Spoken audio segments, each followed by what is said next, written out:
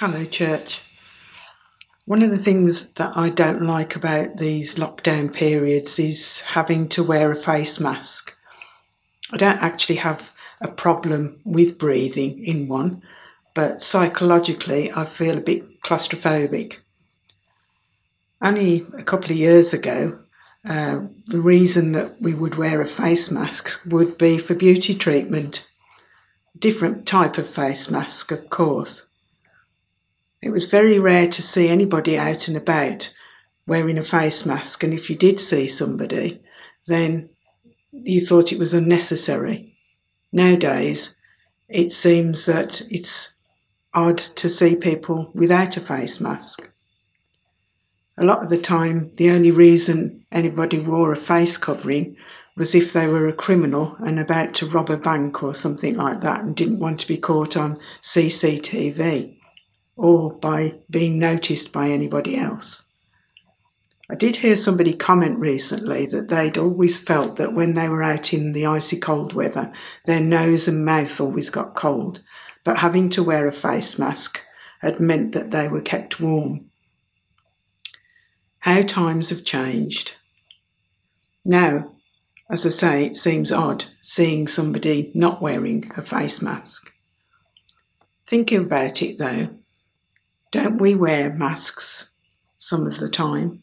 Perhaps we're like one person with our family, as another person when we're at work or amongst other people, and maybe a completely different person when we're with the family of God. I watched the Christmas episode of All Creatures Great and Small, and there was a piece in that where there was a little boy who was very shy and struggled to get on with the other children.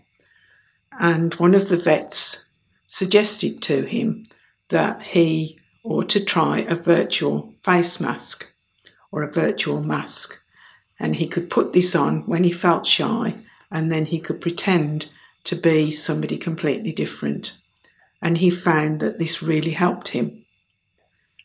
But whether we decide to put on a virtual mask or not, we can't hide from God. He knows everything about us. The Bible says that he knows the very hairs of our head. But the Bible also talks about face masks or veils. In Exodus 34, Moses had to put a veil over his face after he'd talked with God, because the radiance of God's presence was too much for the people to cope with. The Bible also says that a veil can cover our hearts so that we're unable to see what God is showing us. The veil needs to be removed. We need to be open to what God has to say to us, and that is done by His Spirit and our spirit connecting. We also shouldn't hide behind a veil concealing God from those that we interact with. Jesus said that we are the light of the world.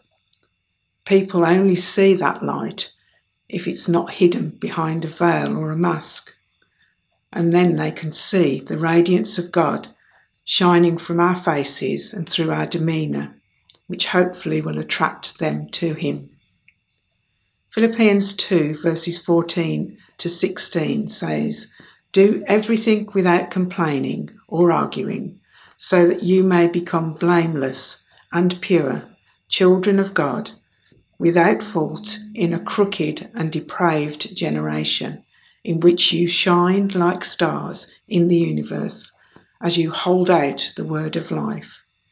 May we shine like stars today as we go about our daily tasks or whatever we're doing. May we be lights in this dark world. Amen.